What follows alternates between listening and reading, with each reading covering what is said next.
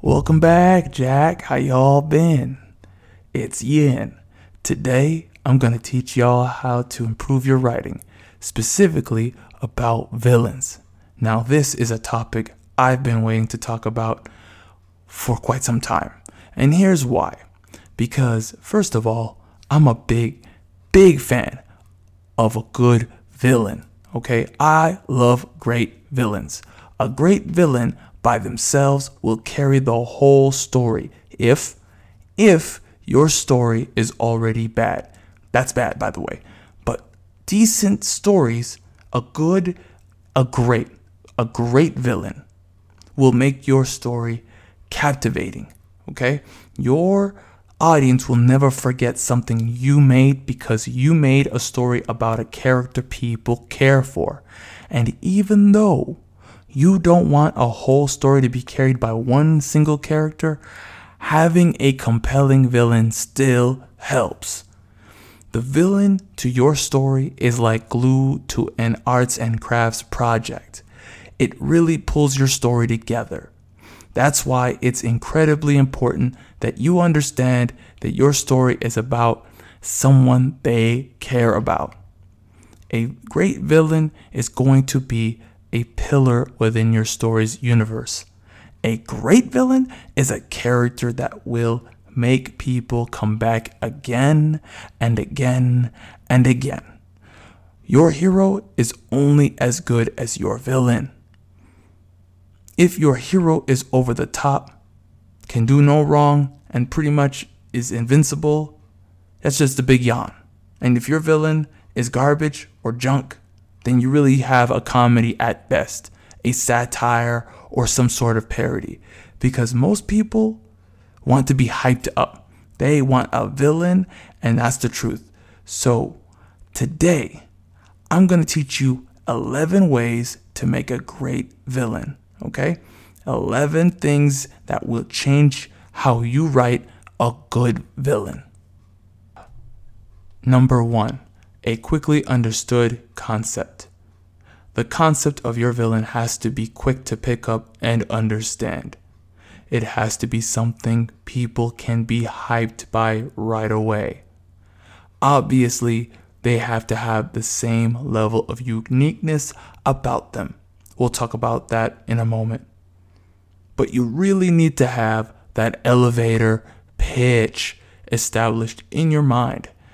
It must be conscious and at the forefront of their creation. If you were to get in an elevator with me, you should be able to explain it in a few words as possible. Here's an example. It's Frankenstein meets RoboCop. You see that? Short and straight to the point. Obviously, that won't be what you'll say in the story, but you get the idea.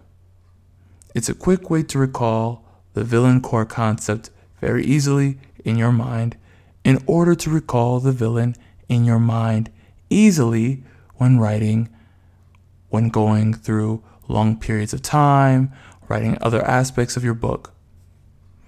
Of course, a mashup isn't the only way to describe something. There are many other approaches to it.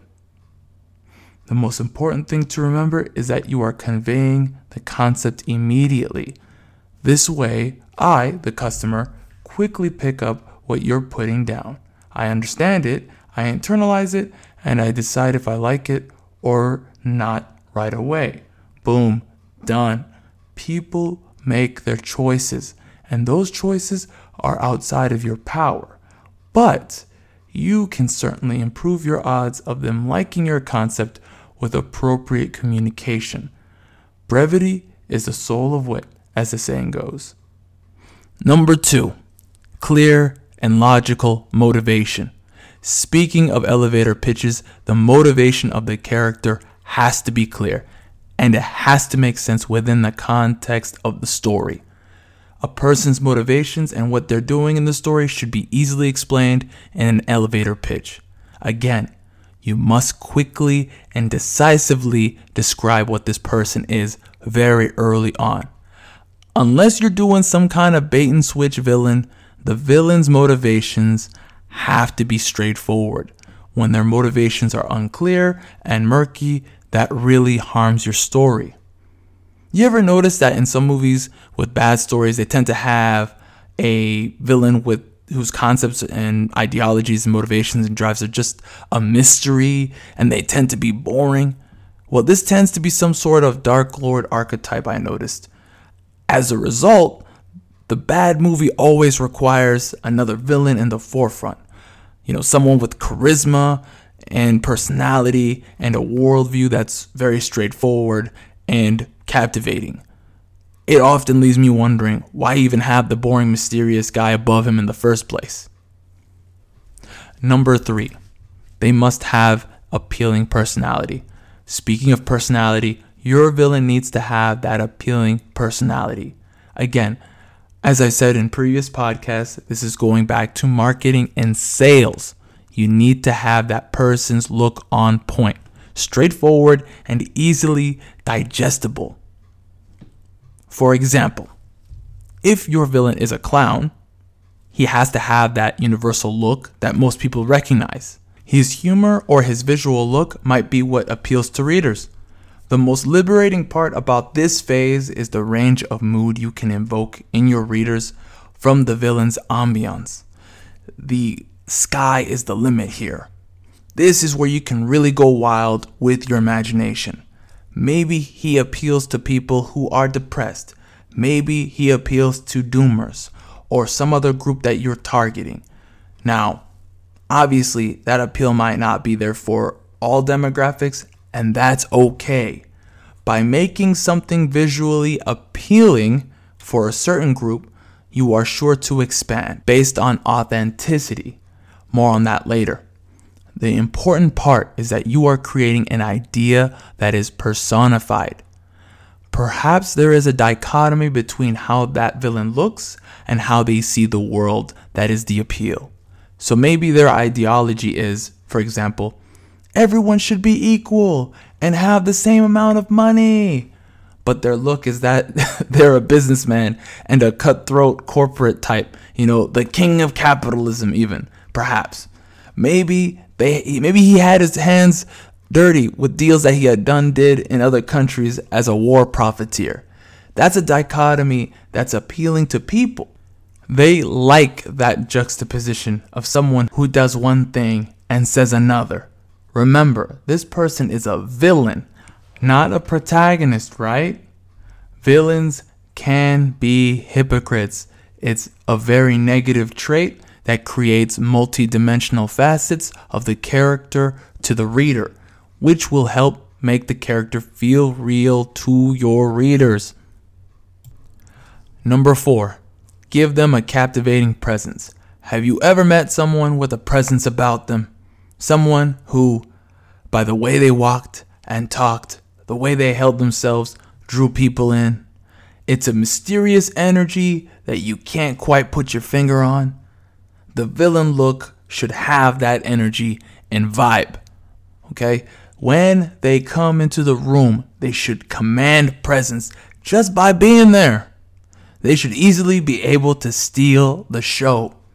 That doesn't mean the person has to outshine the protagonist or supporting cast by making them lesser than the villain. No. Incorrect, okay? Wrong. The characters should be as compelling as possible, but the villain should be all the more, okay? Even more than that. And that in itself is a flex with the audience. You gotta flex that this guy or girl is that crazy. You're saying that this person is so charismatic that they are on par and could possibly outshine the main characters. Number 5, make their mundane moments interesting. Here's a great way to know if you have a great villain. If you write a story about them getting the newspaper, buying groceries, or just eating out for dinner, and it's interesting, you have a good villain. No one has ever written a story about the Joker and people go, I don't get it. I'm sleeping. Most readers who see the Joker understand what he is and find some sort of appeal with his personality and look. Making the mundane interesting is a barometer to see if you have a compelling villain. because it puts your antagonist to the test. Unlike us writers, it's less biased. Write something mundane and give it to the reader as a beta test. The villain isn't the reader's baby, so they will be much more cutthroat and honest with what they found appealing or not. Number 6, allow them success. Don't be afraid to let your villain win. It's okay to let them win. Now, does that mean kill everybody off and end the book? No, that's not what that means. What it means is allow them some sort of success as the story progresses, giving the reader heightened emotions. You are spiking the emotions of the audience. You are getting them invested in your story. They got skin in the game. They feel a tightness in their chest. They are wondering, how's the main character gonna get out of this one? You are creating an investment based on that dire situation. Allowing the villain's success is also demonstrating some level of competence. They are not the incompetent, bumbling fool you see in kids' cartoons. This villain could also work in children's stories, but you'd have to be very careful with the consequences of what that means when the villain wins. If you're not a fan of letting the villain win in some cases, then give them little victories. Build them up in some way that shows, take this antagonist seriously, reader. You are leading up to a crescendo in your story, so the anticipation of what's gonna happen must escalate to that moment. You are delaying gratification of resolution by maximizing the uncertainty of who will become the victor. If the villain never succeeds in one goal, are they even a threat? No, because people do not like unsuccessful people. People are drawn to success and they want to identify with it. This is why so many autobiographies of successful people exist. People naturally want to know, how did she or he do this? Nobody wants to know what Alex the 9-to-5er did at his job though. Number 7, allow them failures.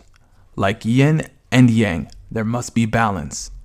Just like the stories where the hero always wins, a story where the villain always wins is also boring.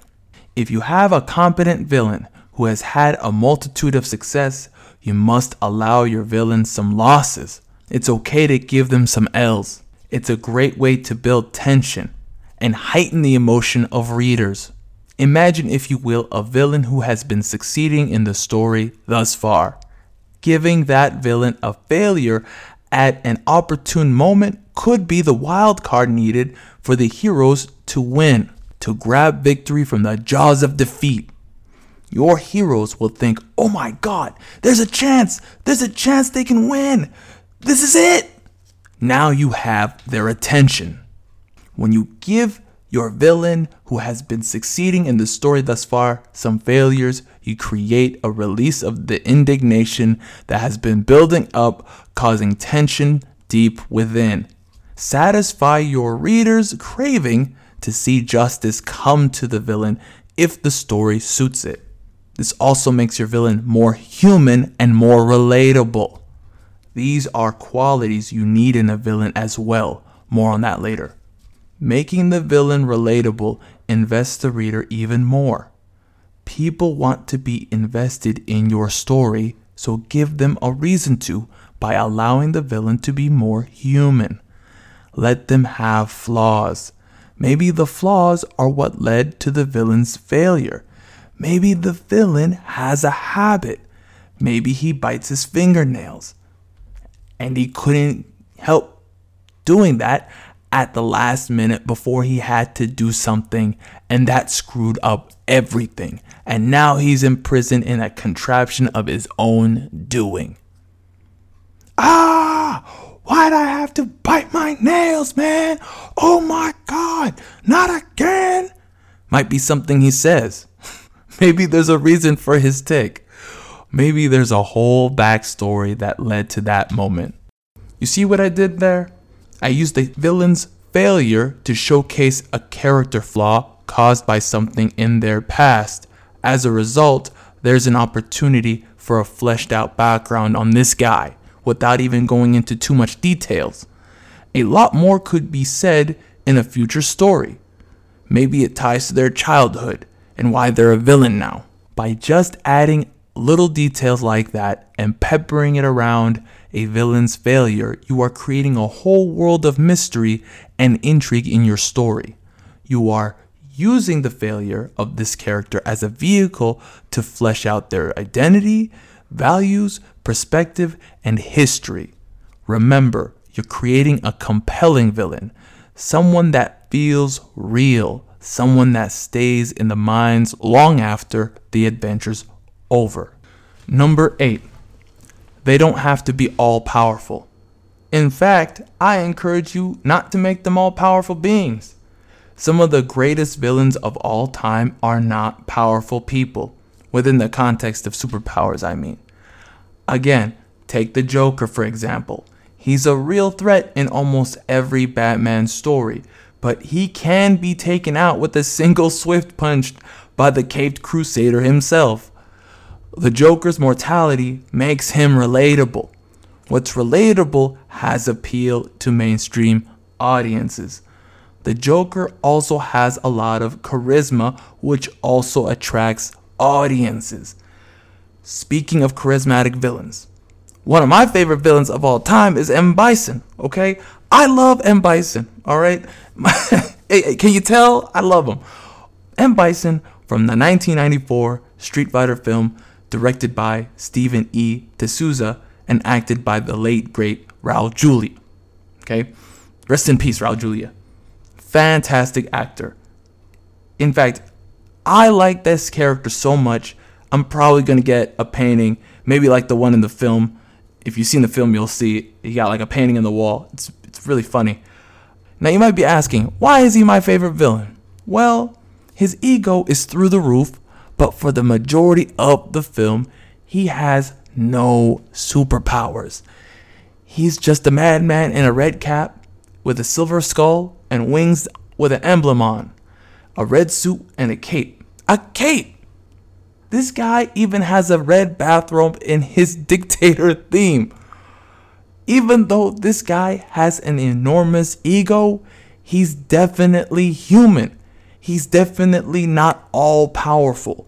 He's also very corny at times, but he embraces it. Every flaw he has, he embraces. Anyone who accepts and embraces themselves on that level is very appealing and in some way endearing. Number 9, give them hopes and dreams. You may be thinking villains shouldn't be having hopes or dreams. They're the bad guys. They're supposed to be representing everything depressing, hate, jealousy, rage, and, evil. Wrong. Everybody has hopes and dreams. People pretend they don't sometimes, but they do have it. Everybody has a dream of what they'd like to do in their life, some sort of fantasy that they'd like to live, that they have buried deep down in their heart.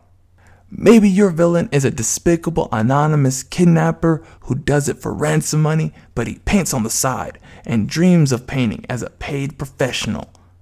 Maybe he's doing the kidnappings to extort enough money for his own private gallery where he can showcase his work sometimes, somewhere mainstream, and hopefully hit it big. Or maybe he wants to just showcase it in a museum and isn't in it for the money at all, but for mere artistic validation. You see, this adds a new layer of dimension to the character. It complicates the story in a good way, because it helps contextualize the crimes in a world that feels more real. Nothing should be done in a vacuum. Bad guys aren't bad because they are bad, but because of the actions they take that harms others. Exploring the reasons behind terrible actions informs us about the villain's belief system. In order to really understand a character, we must learn their values, and that is what makes a character's hopes and dreams so important. Regardless of the role they play in a story, every character, especially the villain, should have hopes and dreams that are explored in your story. Remember, even the most evil people in human history had hopes and dreams. Number 10. Make the villain someone we love to hate. Just like how people love to root for the good guy, people love to boo the bad guy just as much. There's an innate psychological pleasure in the indignation that a villain we hate invokes. Take, for example, heels, which are the wrestling villains of the WWE, formerly known as WWF, aka the World Wrestling Entertainment Company. Heels are incredibly popular with wrestling fans and have been popular since its inception of that genre, and they are popular for a reason. At some point, heels became the main draw of watching wrestling at the height of WWF's popularity in the 90s.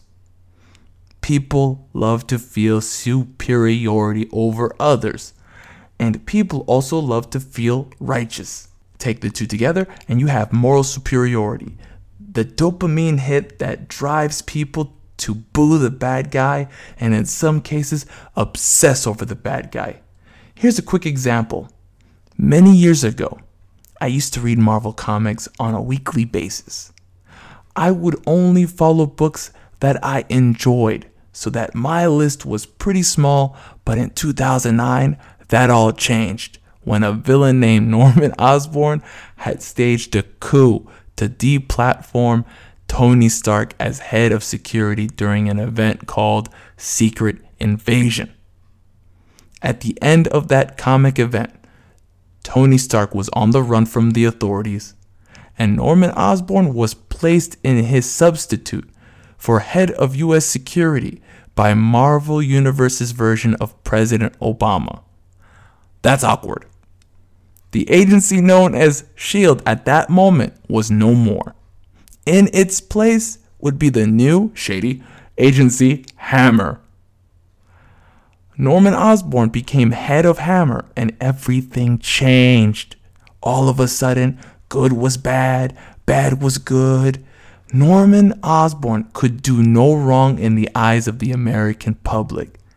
Meanwhile, behind closed doors, he was terrorizing the superhero community. He was turning a blind eye to crime. He was reporting false information to the public. He had great PR while still negatively impacting lives on such a wide scale that it was impossible to ignore. No book was spared. Osborn was here and he wanted you to know it. He wanted you to feel his presence. And in the beginning, I simply just disliked Osborn. But by the end, I hated his guts. Couldn't stand the guy. Awful human being. The absolute worst. Does that visceral reaction feel familiar? Yeah, I hated this guy. Like how people hate Trump. This guy wasn't even a real person. And I was feeling that way about him. You know what? They got me though. They got my money. Marvel got me. They got every penny, okay?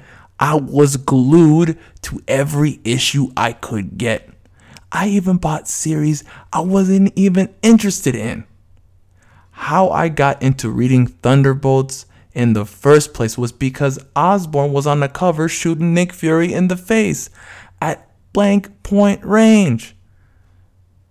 The amount of indignation Osborn could generate from me as a reader was through the roof. Remember, if you make a villain that people straight up love, you're not doing your job. Make people also love to hate him. Okay? And finally, number 11. Carefully craft dynamics between villain and the cast. You should be doing two separate things at this point. Make the dialogue between the villain and supporting characters interesting, and make the dialogue between the villain and the protagonist stand out in the story. Here's a dichotomy between the two types and what you should be considering. The secondary and tertiary characters have a flavorful encounter with the antagonist. This is where a lot of humor could be used, where a lot of world building occurs, where a lot of future plans and plots could be set out. You have a lot of room here to humanize the antagonist and make the villain seem normal and relatable. Meanwhile, the protagonist and the villain have a more volatile or serious impact encounter, right? This is where you can spike the emotions of readers. Stakes are raised here. Consequences occur here. Characters die here. The plot moves forward here. Remember, whenever you have the protagonist and villain encounter one another, unless the villain is the jokey, incompetent type, you must establish some sort of fear in the reader. The stakes must exist and must be ever present in the encounter, or the reader interest will wane. This is not to say that humor cannot exist between the villain and the hero, but that rivalry must be present and the tension must be strong. Give their interaction the purple cow treatment. What's the purple cow treatment, you ask? Well, let's say you are looking at a field of brown cows, and somewhere in the middle is a purple cow. What do you notice right away first? The purple cow, right? Do you notice any one particular brown cow? Highly unlikely. Your eyes naturally go to the purple cow. So just like that scenario, make your interactions between your villain and your hero that purple cow moment. If you follow these 11 rules, you will create a villain that steals the show. It's going to be a character that basically writes itself.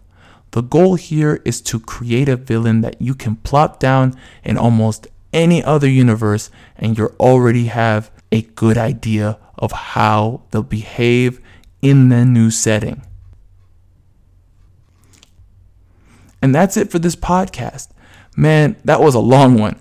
I hope you enjoyed this re-upload of the original ZolYin podcast number 15. Took my time to create something really rich in value this time. If you are on YouTube and enjoyed this, hit the like button, subscribe, thank you kindly. If you're listening to this via iTunes, please give this podcast a 5-star review, thank you as well. If you're listening to this on SoundCloud, please give this podcast a like and to follow the podcast there. That really helps out this podcast. If you're listening to this on any other platform like Google Podcasts and TuneIn, please subscribe. Thank you again. And of course, please share it, especially if your friends and colleagues enjoy writing tutorials or are writers themselves. Thank you and happy writing.